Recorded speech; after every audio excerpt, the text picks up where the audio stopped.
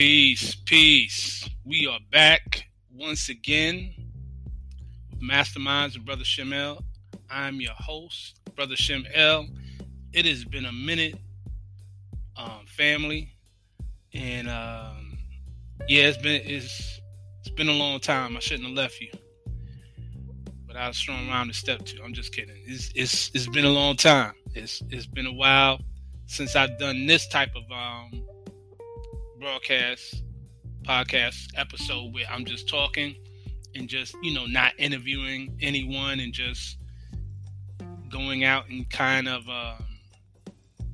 speaking some thoughts, getting into a particular topic where it's just me alone and I'm giving some thoughts. But I'm glad to be back, and I thank everyone who's been following me, enjoying the interviews that I've been doing. I've had some really great interviews. Shout out Nanas to Neb Tahaka. We did quite a few. Shout out to him, and of course there's been some others as well.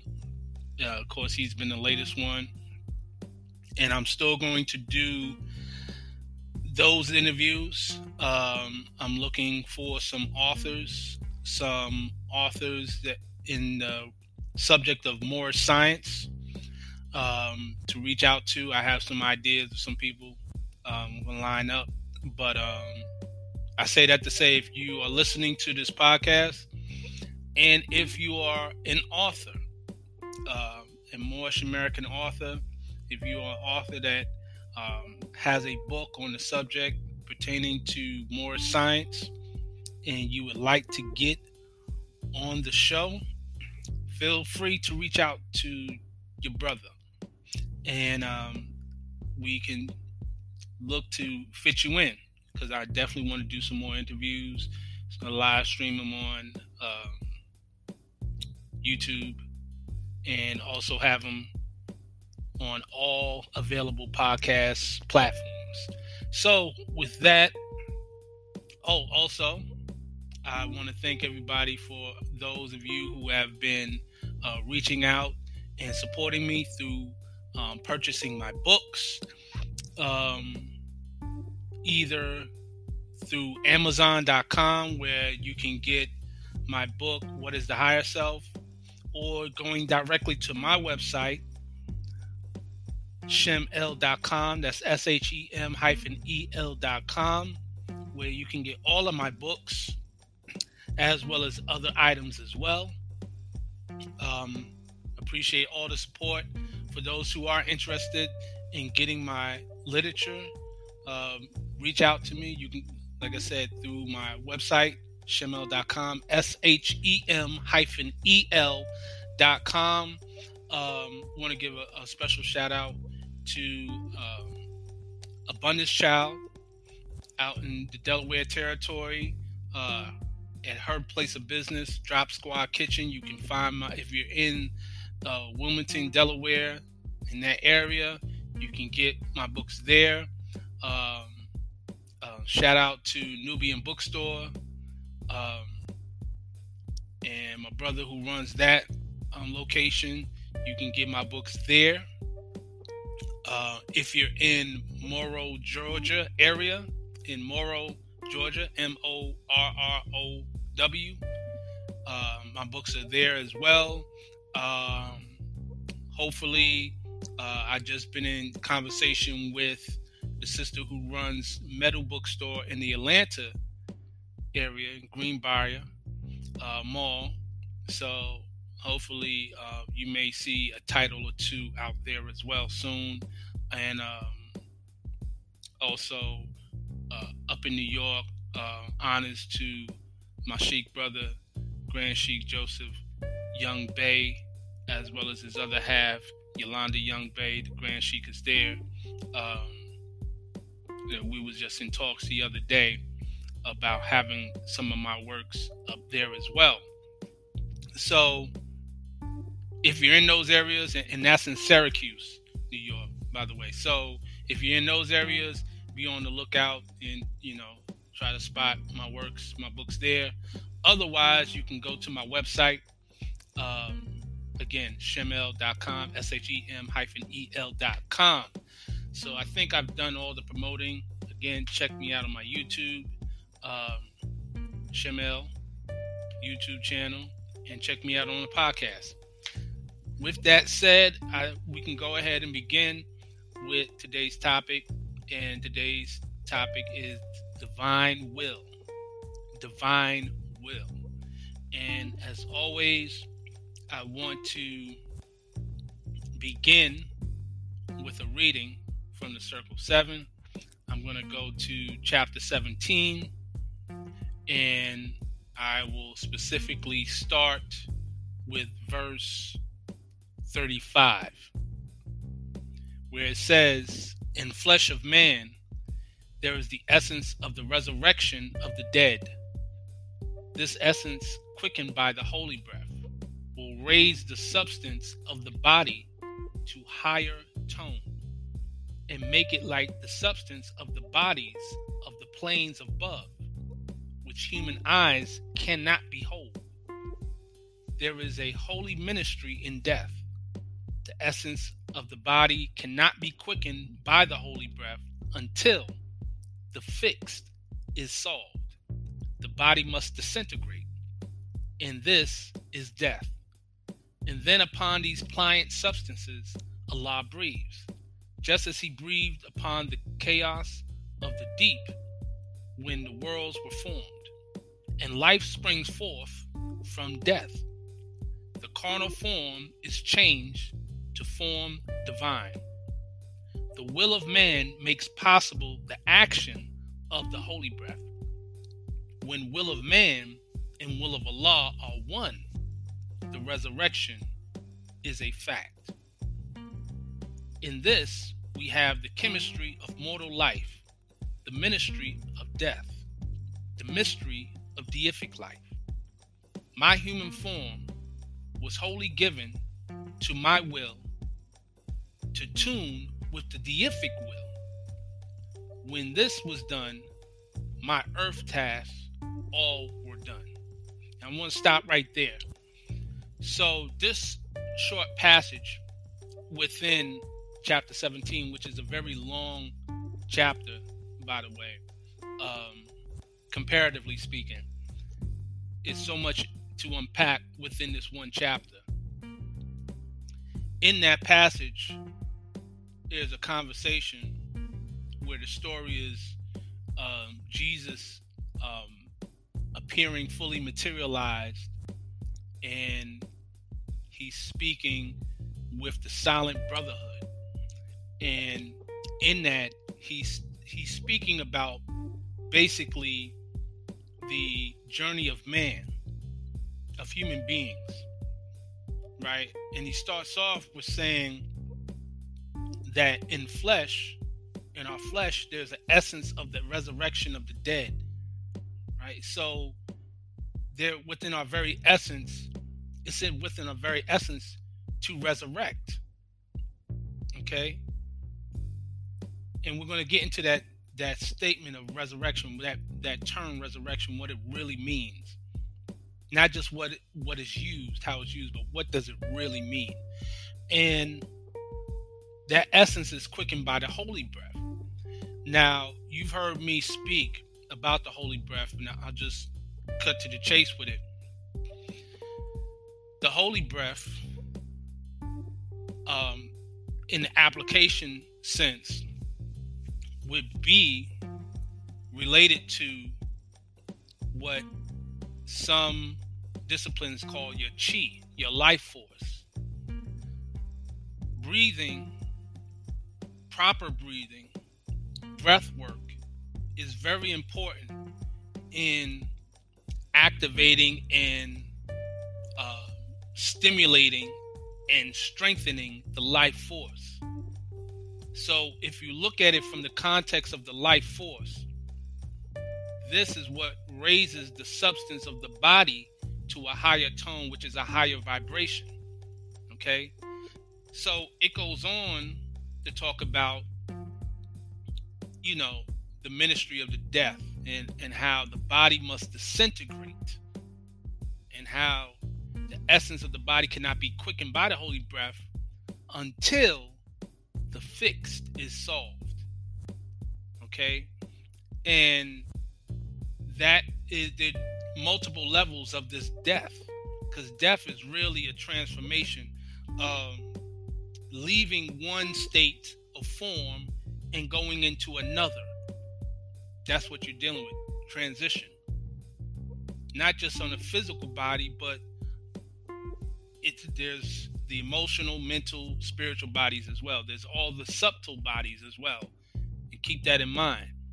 So the point that I'm getting into as far as the divine will comes into place, where it speaks about the will of man and the will of Allah, which is the divine will. When that is one, when those two are one, the resurrection is a fact. So the resurrection, what we call a resurrection, can't even take place. It can't even be a reality until there is a union with your own will and that divine will. It has to be one in one accord, on one accord. There has to be a union in that. Okay? So why would I even speak of this? Okay? And talking about bringing your will in tune with that deific will, that divine will. And when this is done, the earth tasks are all done. That's the ultimate thing. So I want to bring into the conversation what inspired me to actually speak on this topic. And I was pondering what to actually speak on. It's been a long time since I've actually spoke like this on the podcast. So while there's a multitude of things one could talk about, I like to speak on things that resonate with me in spirit at the time. And I had an interesting excuse me.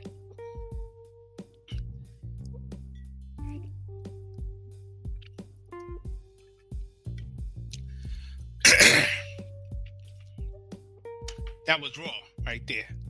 Had to clear my throat. Sorry about that. Had an interesting week. Now, boy.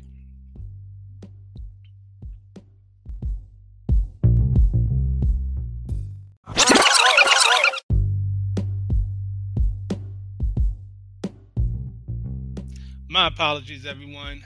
I had to get that mucus out, that phlegm out. That was serious right there.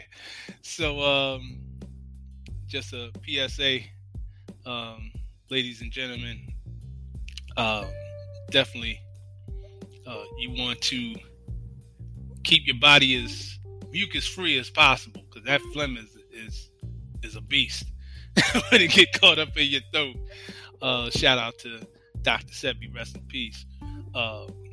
Gotta, get rid of that mucus. But anyway, I was basically saying that I was trying to, in essence, figure out what I was going to speak on. And I had an interesting week. So the week, without getting into detail, a week and a half or so, it was a week of me, basically, in essence, I'm going to put it in this context. It was an essence of me attempting to get back into a situation that I was no longer in. And the reason I'm no longer in it is because circumstances took place that pretty much forced me out of that situation. It was a situation I was comfortable in. And I just kind of figured, well, hey, you know what? I'm used to this. I'm going to go try it again, see if, it will work out, And long story short, all of my efforts to get back to that position came to a halt. I was just pretty much blocked it. Anytime it's almost like the analogy I would get is kind of like you trying to play tennis, or you're trying to do something where you're trying to get past something, a ball or something through somebody, or you playing against Mutombo, you're trying to get the basket in the net, and it's like boom, no, like no matter what you try, it's not happening. So a little frustration, and it just dawned on me, just in reference of, is this the divine will, or am I to leave that situation alone? You get what I'm saying? So keeping that in mind, I came across something that happened to come across my feed with Steve Harvey, and just to be clear, I do not go out of my way to check Steve Harvey for words of wisdom, but he happened to come up on my feed and my YouTube, and it was a situation where somebody in his audience was asking him, their situation was they were laid off, and pretty much he had this person was asking Steve, how do you stay motivated? I got laid off. I've been there he was there for over 10 years. I know that for a fact. So he was there for a long time. He was a sales rep, and basically, how do you get back? They saying I'm overqualified, underqualified. How do you stay motivated? He said, pretty much you don't need to stay motivated. He was basically telling them, he said, I'm paraphrasing using his terms. He says that God will give you signs that you need to move on from that, and if you don't, he'll create situations to force you out of that, right? Now, and then he kept asking, like, what is your talent? You trying to get back into a situation, and you're not paying attention to your God-given talent. And so I was like, that's interesting that he would even say that.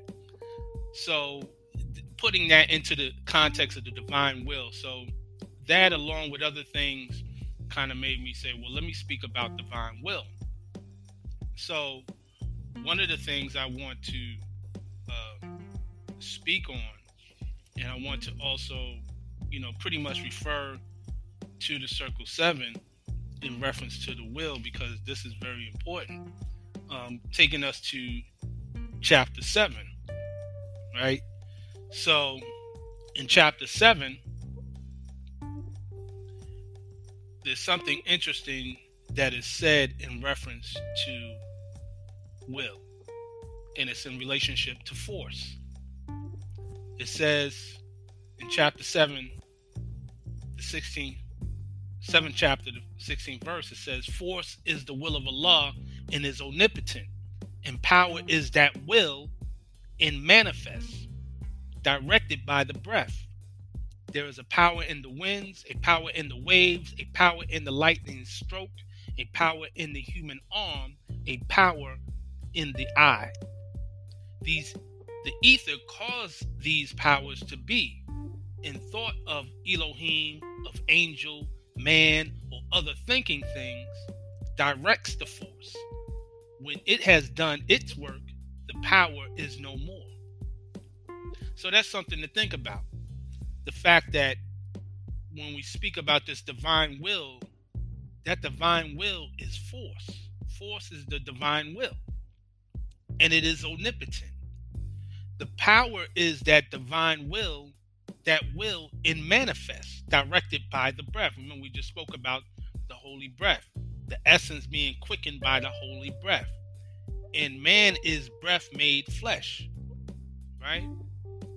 Breath is synonymous with spirit, because the word spirit comes from the Latin word spiritus, which means breath or breathe.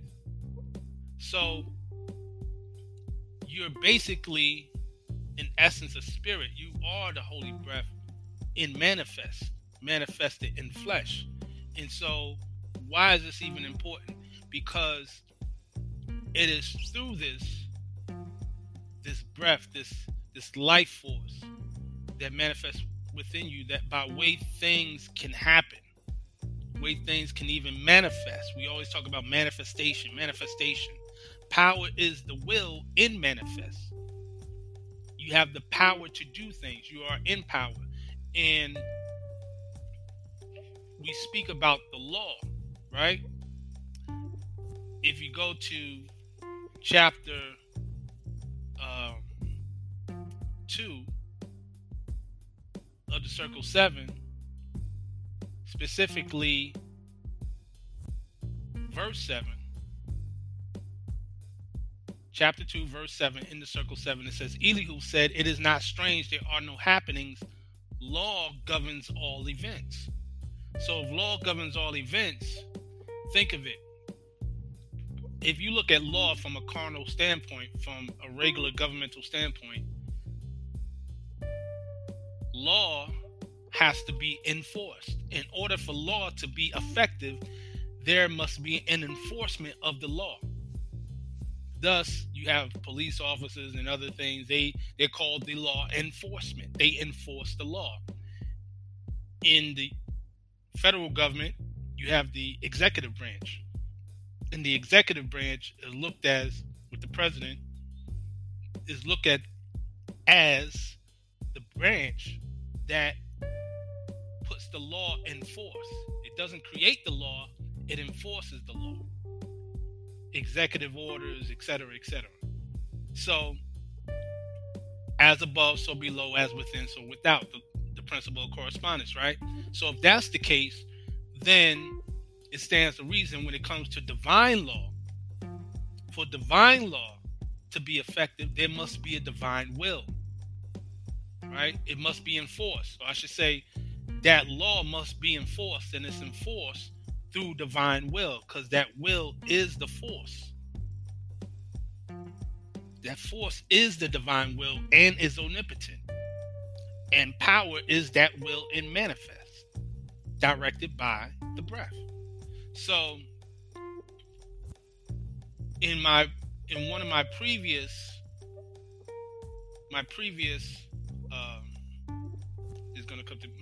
episodes, I have one that's entitled Divine Love, right? And we know love is part of that triune, wisdom, will, and love. And we'll read on that as well. But that particular aspect of wisdom, will, and love, right? The triune,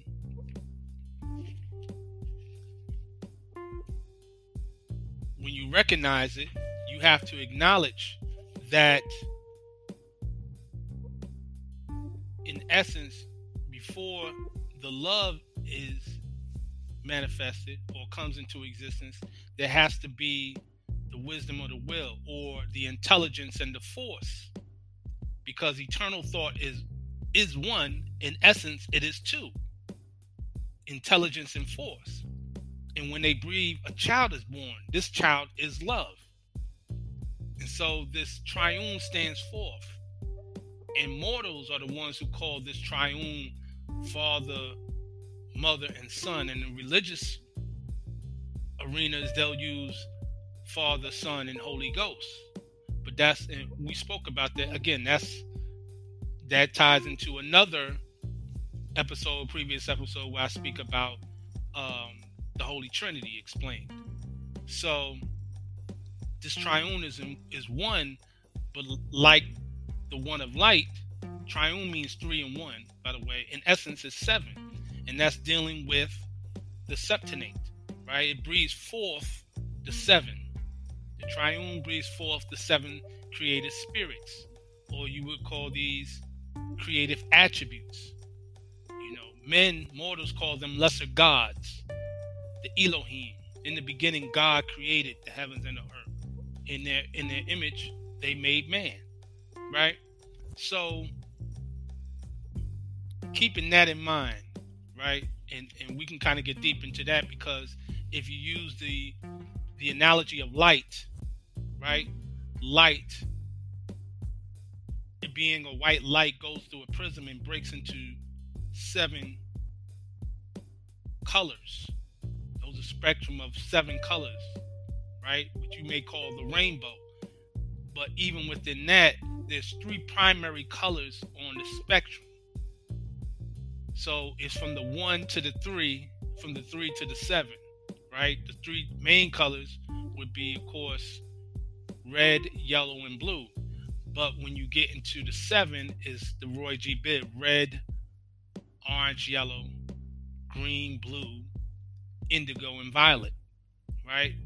It's the same parallel. Again, the law of correspondence, the principle of correspondence always is in existence. Law governs all events. So I'm saying this to say, in the context of will, right? For divine will to be, there must be, before that, there must be, for divine love to be, before that, there must be the divine will. The divine will correlates with that statement about purity paving the way for love. When you purify yourself, there has to be a will. There has to be a force. If you take something and you leave a house dirty and it just stays dirty, nothing is being forced. There's no action. There's no activity to make sure that it's clean, right? To allow something else to occupy that space, taking away the filth, right? That's why all spiritual walks of life implement some form of discipline, because the discipline is directly connected to the will to make a thing happen, the will to be, the will to want more, the will to be better, right? Again, when the will of man and the divine will are one, then the resurrection is a fact. Resurrection, people think, is just, says, coming up from the dead. Resurrection deals with specifically standing again. Surrect. The surrection is a standing. In the Quran of Mecca, or Al-Quran, there's a term, Yamul Qiyam, and it's called the Day of Standing, right? To stand. So resurrection is usually applied in the context to make you think that something was once dead and it comes back to life. Not necessarily so. Resurrection means it's standing again. So for it to stand, meaning it fell or it laid down. Thus, you hear the secrets, those societies, the Masonic societies, Freemasonic societies, talk about raising up from a perpendicular, right, 90-degree angle, because the concept is that humanity is in a fallen state. Uplifting fallen humanity is in a fallen state. You're laying flat, right?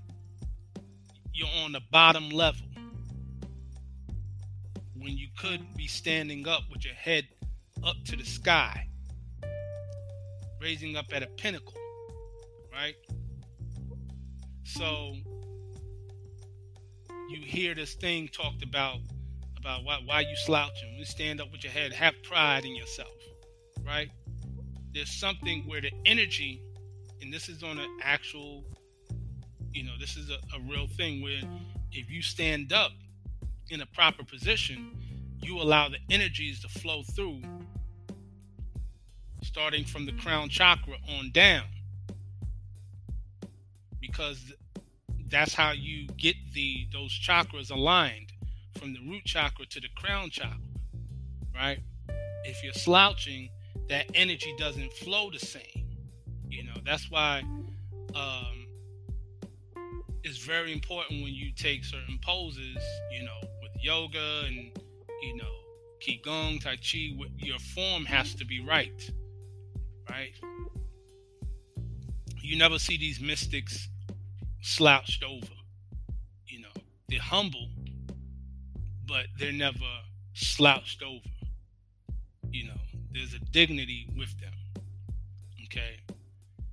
And conversely, you'll see people who are slouched over. If you ever, I've bear witness to this many times, people who have slouched over, they just have this, you know, almost like an ape-like position in their body language, and they're very low vibratory people. Very low vibratory people. That's not just because maybe they're into certain type of hip hop, not knocking hip hop itself, but certain type of negative music, or music with negative messages in it, because not all hip hop has negative messages or things of that nature, but just there's an energy aspect to it where they're not even getting charged from the ground, from the earth onto the sun, right? This is real. This is very real. You know, there's a reason why members of the Moorish Science Temple of America, the male members, wear the fez. It's not just because it looks good. There's actually energy. The way the fez is even formed deals with what they call the standard column wave, right? Which is likened to the pyramid. It's crazy as it sounds, it's true.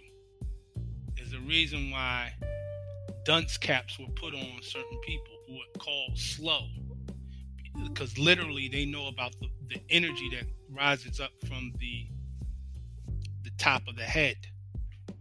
So I'm saying all this to say that in relationship to the topic of divine will, when we speak about divine will and law, universal law, divine law, wisdom, will, and love, these things take an important part in our lives. If you look at it from the context of what I was mentioning before about what inspired me to even speak on this subject, right?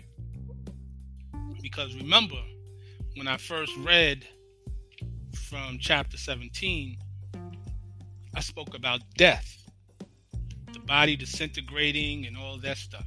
So it's transformation. What we call death is really transformation. So keep this in mind.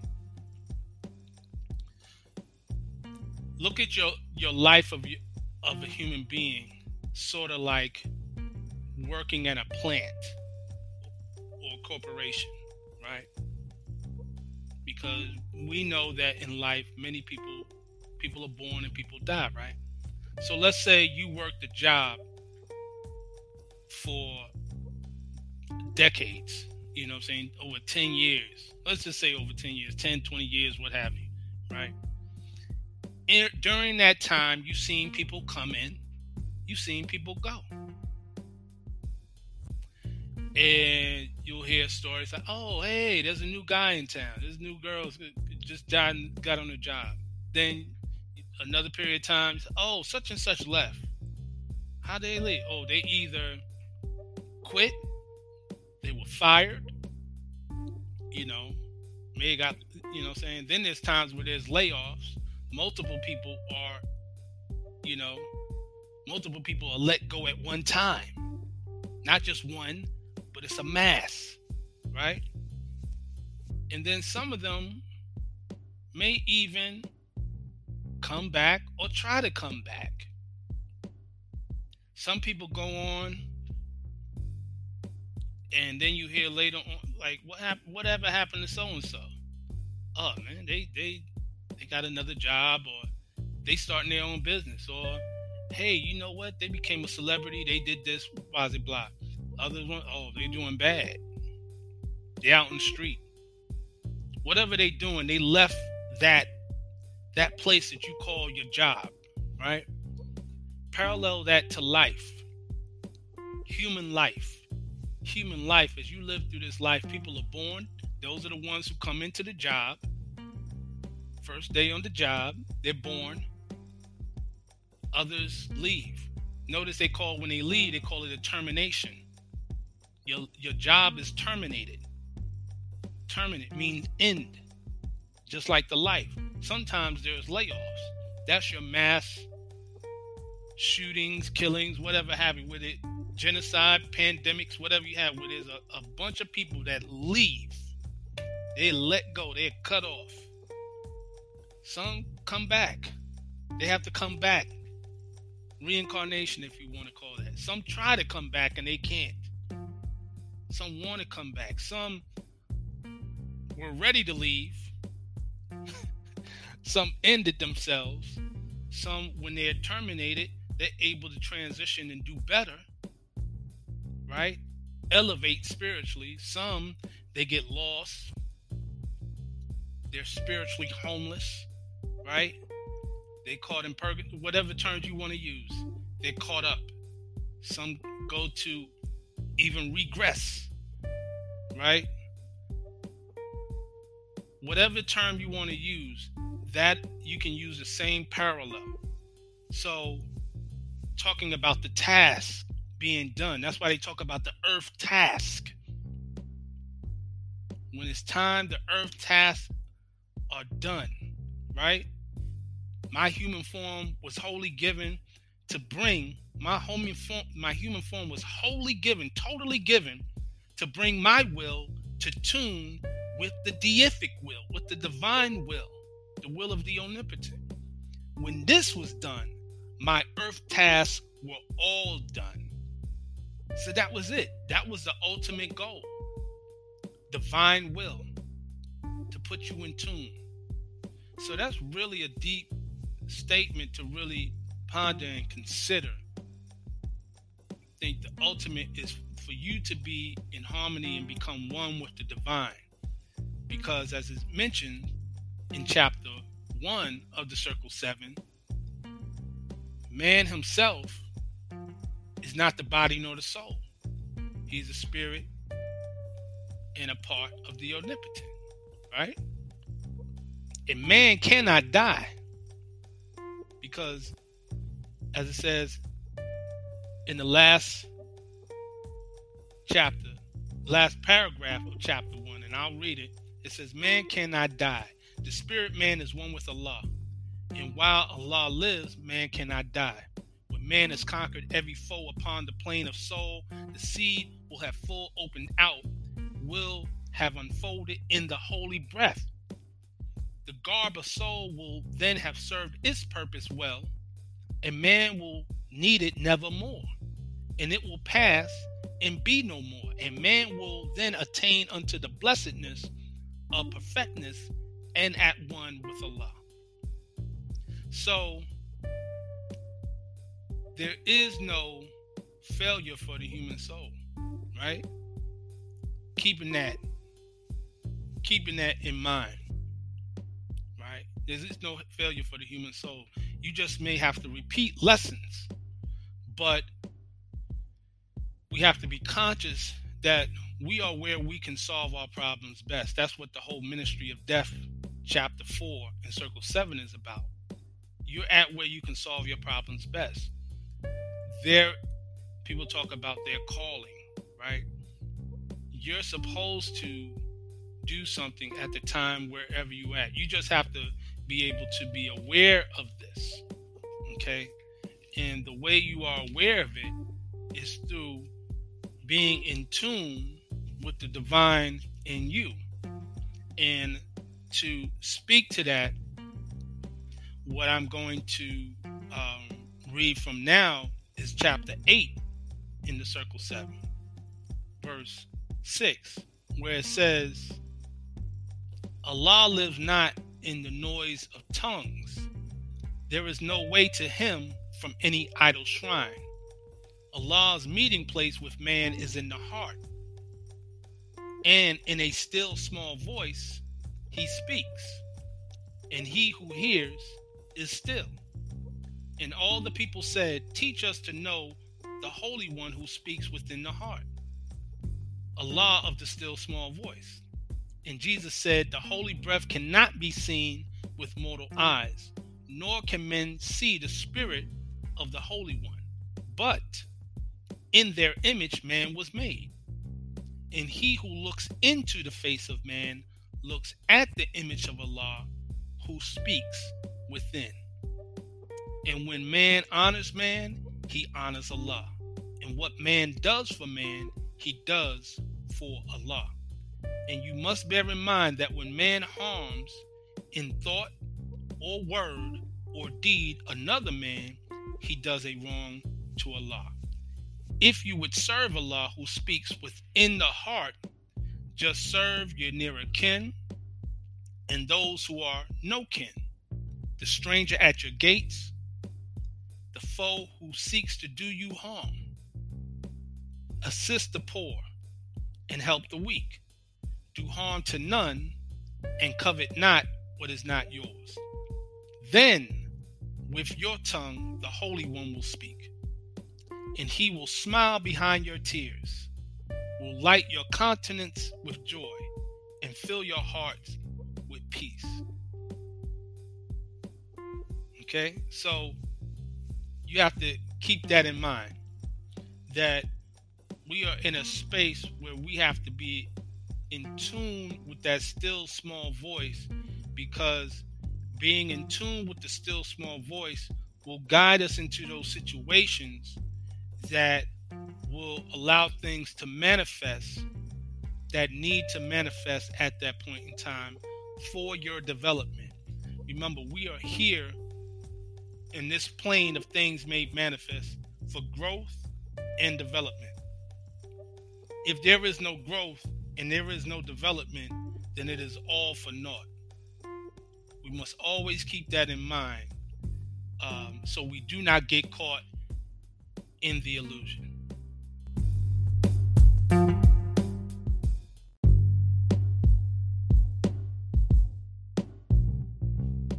Now, in metaphysics and in the occult, will is that which governs the manifested universe in eternity.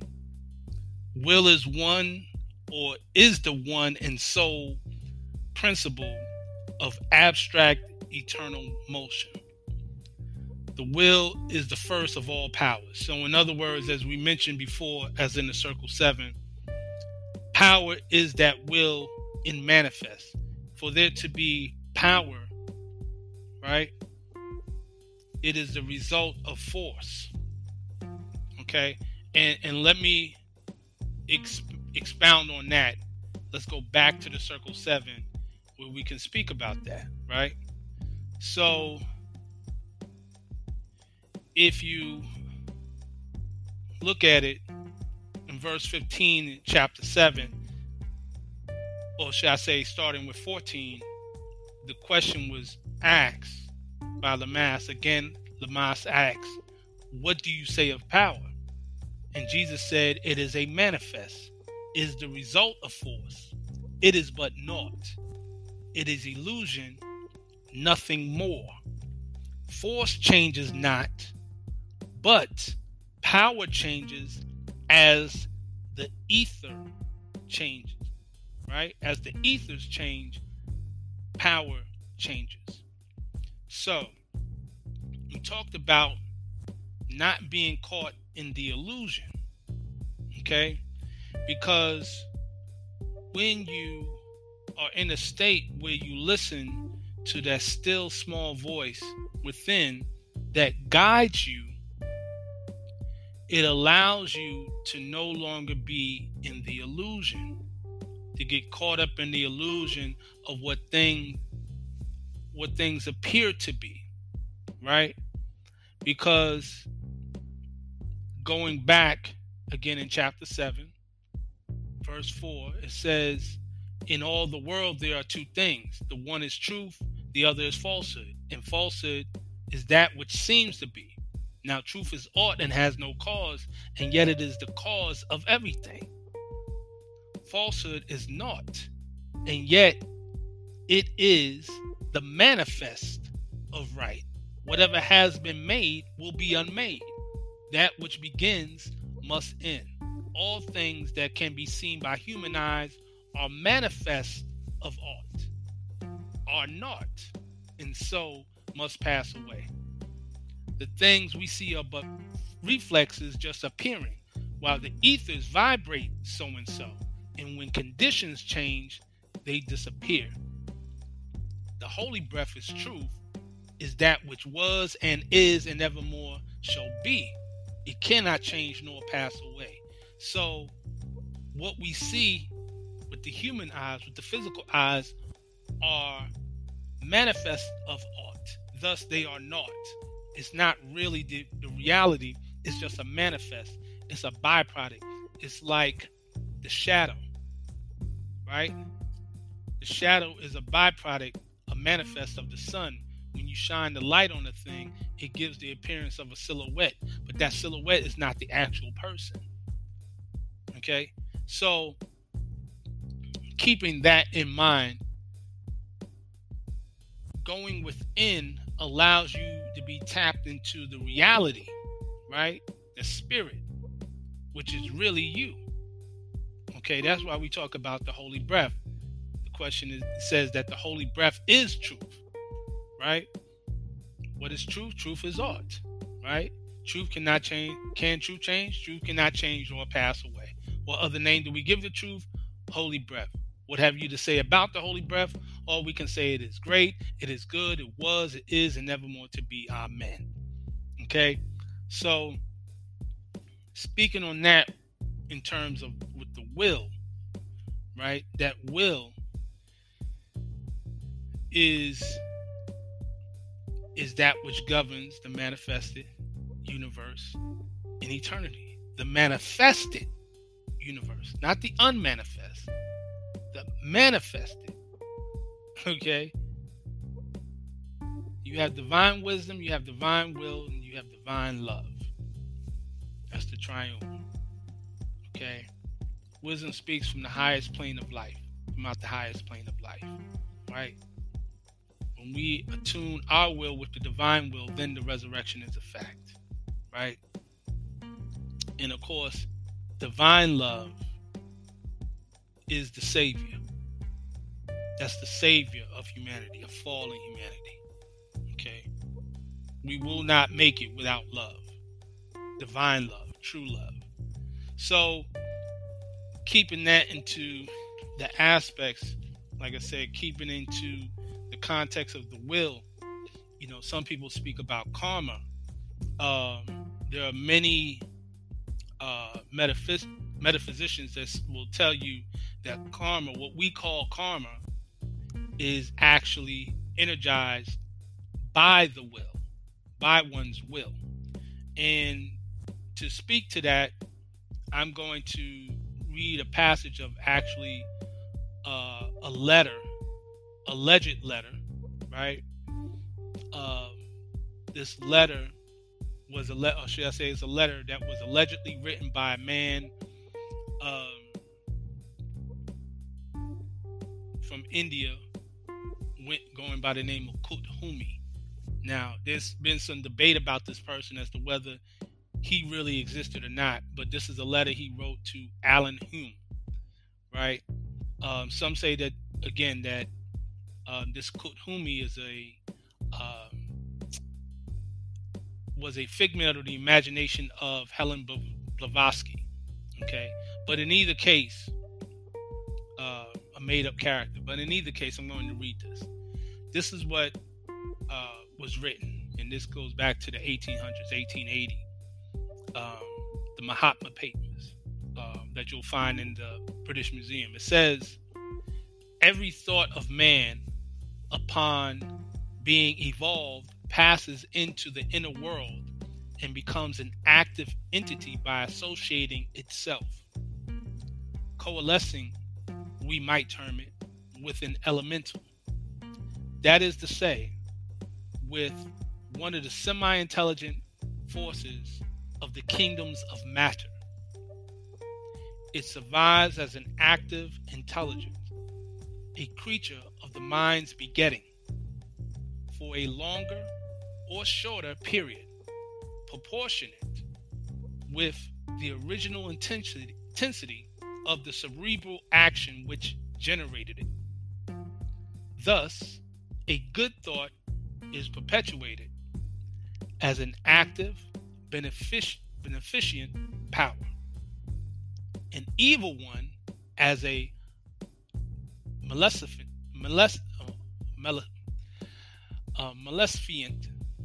I might be messing that word up. Why do I say? I knew it before. As a maleficent or a maleficent. That's what I meant to say. Demon. Y'all forgive me. I mess words up all the time. Maleficent.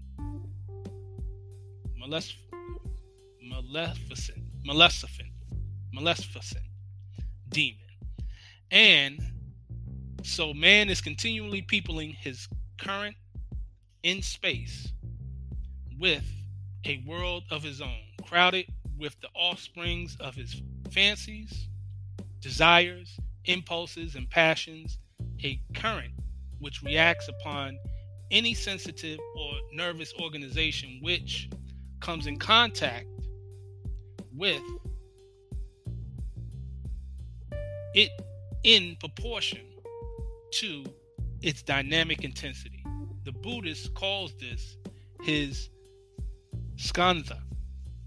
The Hindu gives it the name of karma. The adept evolves these shapes consciously. Other men throw them off unconsciously. Okay? So that's what was written. Besides me messing up that word, I'm not even going to say it no more. But y'all know what I meant. Okay, the opposite of beneficent. Okay, so with that said, what does that all mean? Why did I read that particular passage pertaining to karma, and what does it have to do with will? So it has a multitude of things to do with it. So in the average man's present stage of development, remember I said this is all about growth and development. Okay? Every single one of a person's thoughts passes through and is colored by the body of desires. Now, what is the body of desires? That is the lower self. Okay? How many cells are there? 2. Name them. Higher self and lower self. In chapter 3 of the Circle 7, it says that. Verse 5. There are 2 selves, the higher self and lower self. The higher self is human spirit clothed with soul made in the form of Allah. The lower self, the carnal self, the body of desires, is a reflection of higher self distorted by the murky ethers of the flesh. The lower self is an illusion and will pass away. The higher self is Allah in man and will not pass away. The higher self is the embodiment of truth. The lower self is truth reversed, and so is falsehood manifest. The higher self is justice, mercy, love, and right. The lower self is what the higher self is not. The lower self breeds hatred, slander, lewdness, murder, death, and everything that harms. The higher self is the mother of virtues and the harmonies of life. The lower self is rich in promises, but poor in blessedness and peace. It offers pleasure, joy, and satisfying gain, but gives unrest, misery, and death. Okay? So, this body of desires, this desire body, okay? These thoughts are colored, right? What is meant by the word colored? Or I should say, what does the word colored mean? Colored means anything that has been painted, stained, varnished, or dyed. That's what's in the Moorish questionnaire, right? So these thoughts are colored. They're stained by the desire body on the way to and from his active consciousness. So from your active consciousness, right, you have these filters that it goes through, and then it becomes whatever it becomes. It becomes this entity. So created originally as a mental entity, it comes into being as a vibrating force on the mental plane. I'm going to repeat that. It was originally created as a mental entity. All thoughts are seeds. A thought is a seed. It's an entity, not just seed like a apple seed. A seed, almost like a sperm. It's a living entity, and it comes into being as a vibrating force on the mental plane. That's that will. Force is the will, right? This is where will comes in. The vibrations, these vibrations from the original idea or pattern, which remain on that mental plane, attract and mold the forces of each plane below the mental on its way to the active physical consciousness. So let's look at it like this, okay? Man was a thought of the omnipotent, formed in the image of the Septennate, or the seven created spirits, the seven created attributes, clothed in the substance of soul.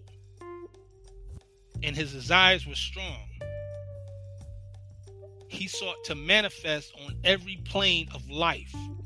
And for himself, he made a body of the ethers of the earthly forms. And so he descended to the plane of earth. In this descent, he lost his birthright, lost his harmony with the omnipotent, and made discordant all the notes of life, right? As we say, the higher self is the mother of virtues and the harmonies of life, and breeds justice, mercy, love, and right. So in harmony and evil are the same. So evil is the handwork of man. Okay? So furthermore, seed cannot and does not germinate in light. They do not grow until they find the soil and hide themselves away from the light. Man was evolved a seed of everlasting light, but in the ethers of the triune, the light was far too great for these seeds to grow. And so man sought the soil of carnal life. And in the darkness of the earth, he found a place where he can germinate and grow. And the seed took root and grew fully. Okay, so the tree of life is raising from the soil of earthy things, and under natural law is reaching up to perfect form, right? So it's not like there's any supernatural acts to lift man from carnal life to spirit blessedness. You grow as the plant grows, and in due time you're perfected. Everything has its seasons, the cycles, right? We measure time by cycle ages. Okay, going back to chapter 2. So, and then this also ties back, what I'm saying is tying back to chapter 1, talking about there being no failure for the human soul. Okay, and things have to take its course. Perfected man must pass through all the ways of life, and so a carnal was full manifest, a nature that sprang forth from fleshly things. Without a foe, a soldier never knows his strength, and thought must be developed by the exercise of strength. And so this carnal nature soon became a foe that man must fight, that he might be the strength of Allah made manifest. Okay? You have to be the strength of the divine made manifest, the strength of the omnipotent. And this is why these things take place. So, keeping that into the aspect of where these thoughts start to grow and take form and take shape, the energetic creations are so molded by the idea, attach themselves to him, to man, and remain with him for a longer or shorter time, depending on the original intensity. So let's say the intensity, you've heard people say who become successful, it's like, I remember when I was 5 years old, or I said I'm gonna be this, right? And people didn't believe me. Said, nah, you can't be that. Nah, you know, and you poor, you this, you that. That's what I said. I said I'm gonna be that. I don't care. I'm gonna be that. Now the person may have said that at 5 years old, 10 years old, or whatever. They had a thought, and they declared the thought. That's where the power of the word, power of life or death, is in the word. In the beginning was the word, and the word was with God, and the word was God. First chapter of John, right? In the Bible, St. John, right? Think about it. That person had a thought. The thought became the word, declared the word, put it out there into the universe, right? They could have said it, and it could have fell on rocky soil, figuratively speaking, and nothing would have happened. Life would have took a turn, and boom, boom, boom, right? But it's still within the mental plane. It's still within the ethers. So things will come across to present itself for that person to make the choice to go that path that will lead to that manifestation of that initial thought, right? Depending, again, this all depends on the original. It will remain depending on the original intensity of the thought, which created it. Then, of course, the re-energizing effect that repetition of this thought has upon them. So you may come into another situation where, the opportunity, it may something may happen to remind you of the thought. Oh man, yeah, I did say I wanted to, become an actor. I did want to become, I did want to start my own business. Yeah, here's the opportunity, boom, boom, boom. Or you can say, you know what, man, I ain't going opportunity. There's an opportunity. You can work and start your own business. Man, there ain't no way I can do it. Life may hit you to a point where you don't believe in yourself. Man, I can't do that. Or they were saying it was right. I'm going to stay in this small town or whatever. I'm just going to do this job.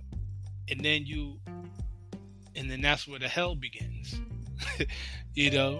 Because you get through the ups and the downs of life, because you're truly not happy, you're truly not satisfied, you're truly not living your purpose, so to speak, but you feel you're surviving.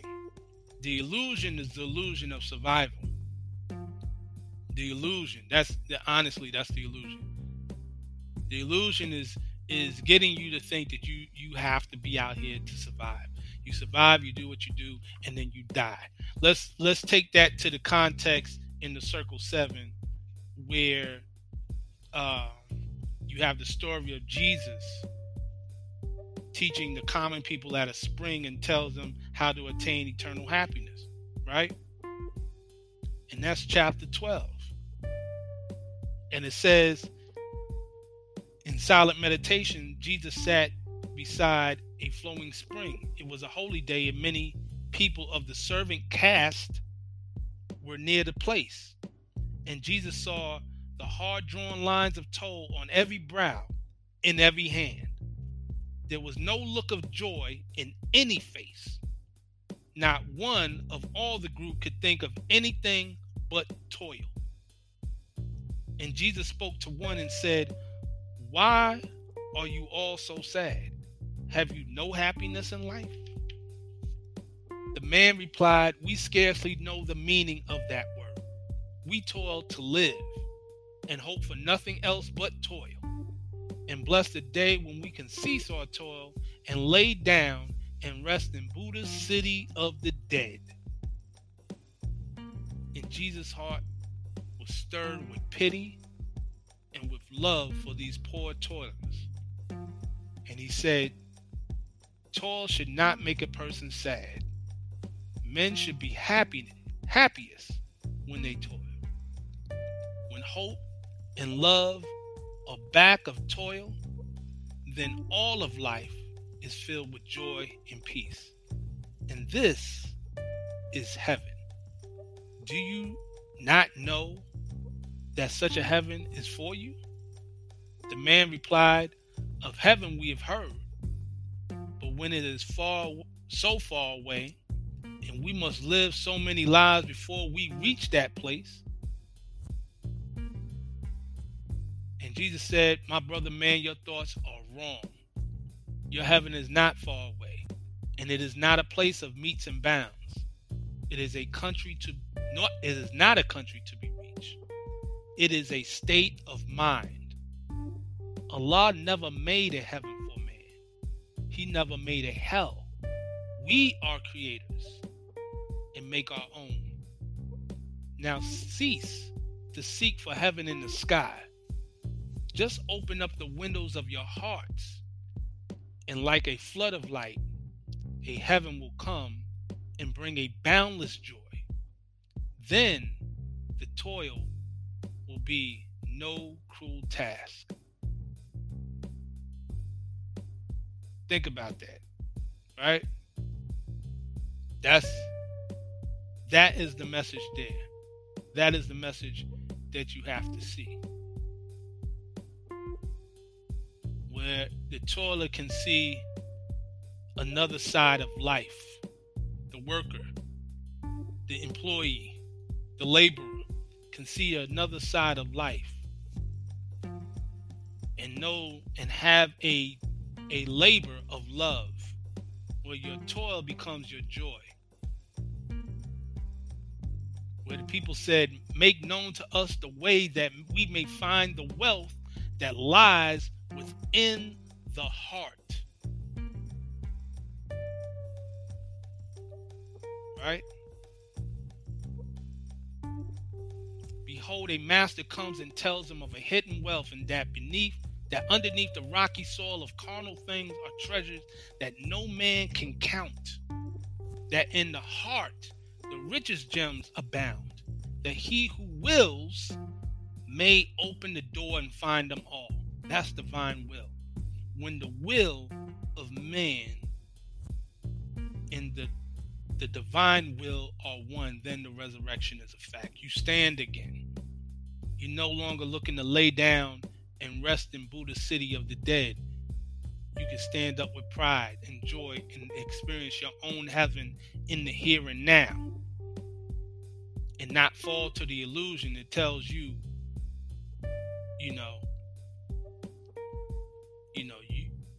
you better do what we tell you to do, because if not, you won't get to go to heaven when you die. Heaven is a state of mind, and you can experience it right now when you tap in and listen to be still and listen to the still small voice within. This is the wisdom of the masters that have been taught for the ages. And the unconscious and the religious fanatics have made it something where this is only outside, this can only exist outside of you. You have to look for a savior outside of you. You have to find the heaven outside of you. Even in the Bible, it says the kingdom of God is within man, is within you, not outside of you. It didn't say the kingdom of God is up in heaven or over there. It says within. So, through the divine will, being in tune, attuning yourself with the divine will. And again, he who hears is still. So this is where meditation comes in. You have to apply the meditation. You have to be in a meditative state. Not just sitting still and being meditative. You have to get to a point where you learn how to be in motion and be meditative. You can meditate while in motion. That takes practice. That takes work. But again, many masters have done that. That's why I said in the beginning, breath work is key. Holy breath. It keeps saying in the Circle 7 about the holy breath, the holy breath, the holy breath. And now we hear all these people talk today in the New Age community about breath work. We've been talked about that in More Science. It's called the holy breath. It's just knowing the application of it and how to apply it to get that resurrection, if you, as is mentioned in the Circle 7. Everything is applicable. Everything is applicable. This is not a type of body of knowledge where it's just about sounding heavy. It's not about preaching, because it's not about the preaching. It's about the teaching, and the teaching has to take place with the application. In order for teaching to be effective, there must be application and implementation of that which is taught, of the instructions. Right? These are the divine instructions. It says in the Circle 7, these are the divine instructions. So, for there to be the divine instructions, is that of the divine wisdom, the divine will, and the divine love, the triune. Or as it says in Circle 7, triune Allah. Right? These are things that will truly make us in harmony with the divine, with the omnipotent. Right? That's where the true salvation is. Because if you were to look for the Savior, you must look within. Everything is within. And with that, all things are possible. So I'm glad I was able to share my measure with you all. Again, I appreciate everyone. And until next time, peace and love.